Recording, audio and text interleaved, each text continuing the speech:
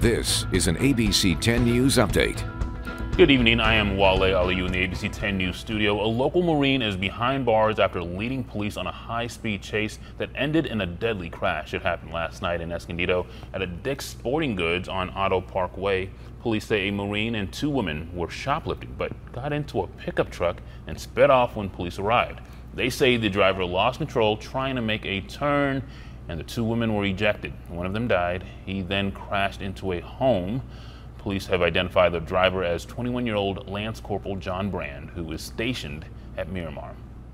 It has been a dangerous day on our roads. In the South Bay, a pedestrian was hit and killed while walking on the northbound 5. This happened just south of Dairy Mart Road and forced multiple lanes to close. CHP says the pedestrian was in the middle of the freeway and the driver tried to swerve to avoid hitting the person. CHP says the driver stayed on scene and called police.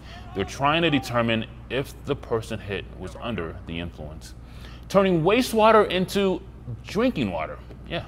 Today, California approved new rules to let agencies do just that. It could help provide a reliable source of water in our drought-prone state. It's basically recycling wastewater, treating it for pathogens and viruses, and putting it back into pipes that carry drinking water to our homes, schools, and businesses. The California Water Resources Board says it's expensive, so this will be an option for larger, well-funded cities at first. That includes San Diego.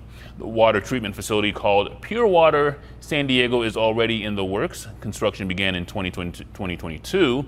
It's expected to provide water to nearly half of San Diego by 2035.